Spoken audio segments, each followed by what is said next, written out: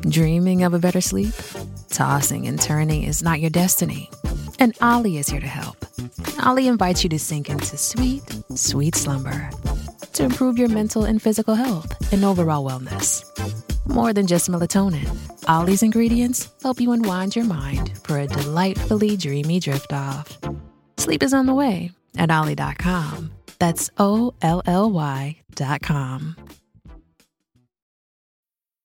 How do you feel great on vacation? Like really good? Easy. You go to Aruba. You'll spend your time relaxing on cool white sand beaches and floating in healing blue water. You'll immerse yourself in natural wonder and find your center on an island where things move at your speed. You won't just feel great, you'll feel relaxed, renewed, and ready for life. That's the Aruba effect. Plan your trip at Aruba.com.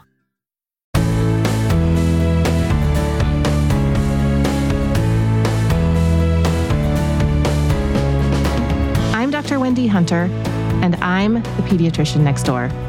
I'm that doctor friend you call for practical advice about your kid's health. I mix the science of medicine with the reality of parenting. In episode 17, I spoke with Dr. Lars Bode, professor of pediatrics and director of the Human Milk Institute at the University of California at San Diego. In that episode, we talked about the incredible properties of human milk or breast milk beyond just providing nutrition. It has a lot of other effects. Breast milk can literally save the lives of babies who are born prematurely.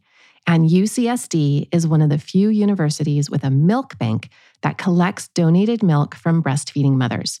And how that works is enough for another show, so I won't share it here. The story I do want to share with you now is that when the COVID pandemic first began, there were so many unknowns. And for these fragile, premature newborns and their parents, the biggest question was, is my milk safe for the baby? Whether it was milk from their own mother or donated breast milk, doctors didn't know. Nobody knew if the virus was in the milk and if it was safe or not. But Dr. Bode's lab at UC San Diego was in a position to provide that answer, and here's that story.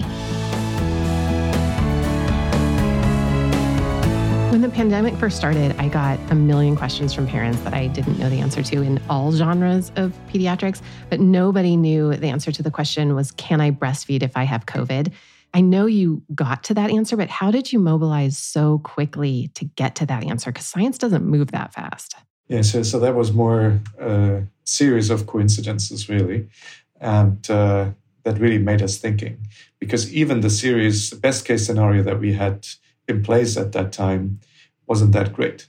And that needs to change for the future. So it happens that we have a very large biorepository here at UC San Diego that samples milk ongoing. So we would ask people, do you want to participate in this study? If so, you can send us a milk sample. Here's the collection kit. So they would send us the milk. And then they fill out questionnaires for maternal factors and then also for infant health. And it happened that was ongoing, still is ongoing at the beginning of the pandemic.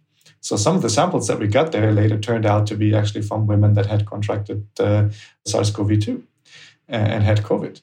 So we were able to collect samples there very quickly because it was already ongoing, whereas others still needed to go out, write their IRB approvals to get approval to collect and recruit even.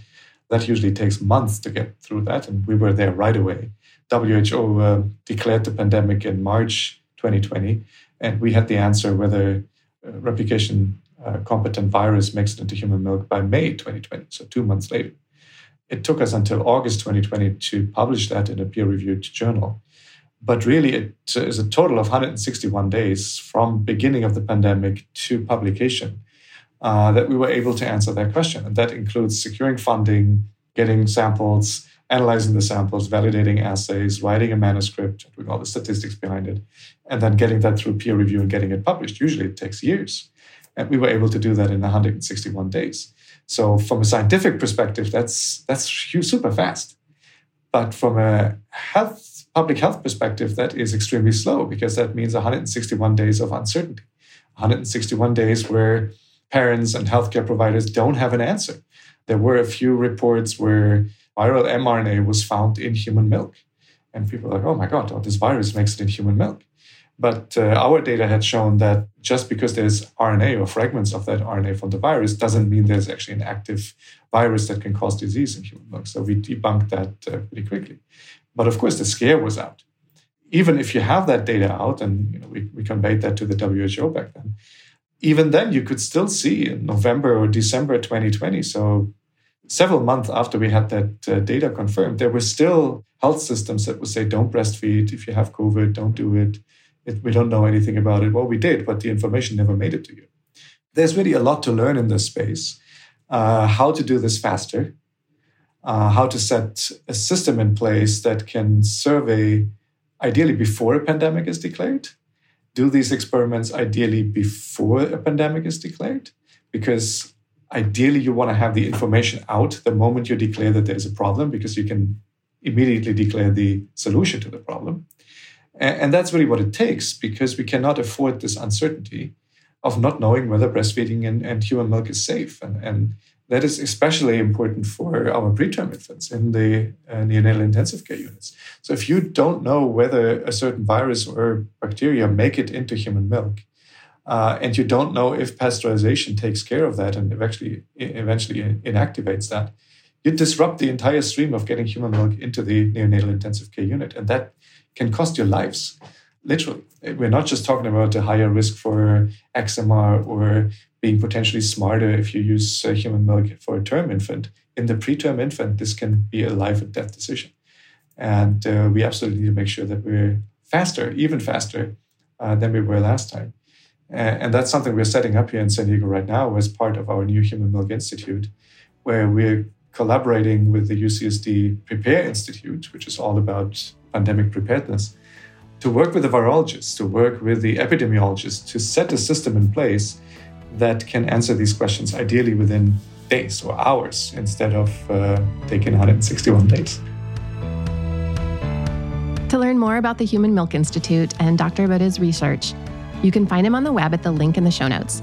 Thank you to Dr. Lars Bode for sharing this insider look into the process of scientific investigation. If you haven't listened yet, be sure to go back and listen to the full episode. For more from the Pediatrician Next Door, find me on the web at pediatriciannextdoorpodcast.com. If you've got a question about the weird things kids do, send an email to hello@pediatriciannextdoorpodcast.com for a chance to hear your voice on the show. I'm Dr. Wendy Hunter, and I'm the Pediatrician Next Door.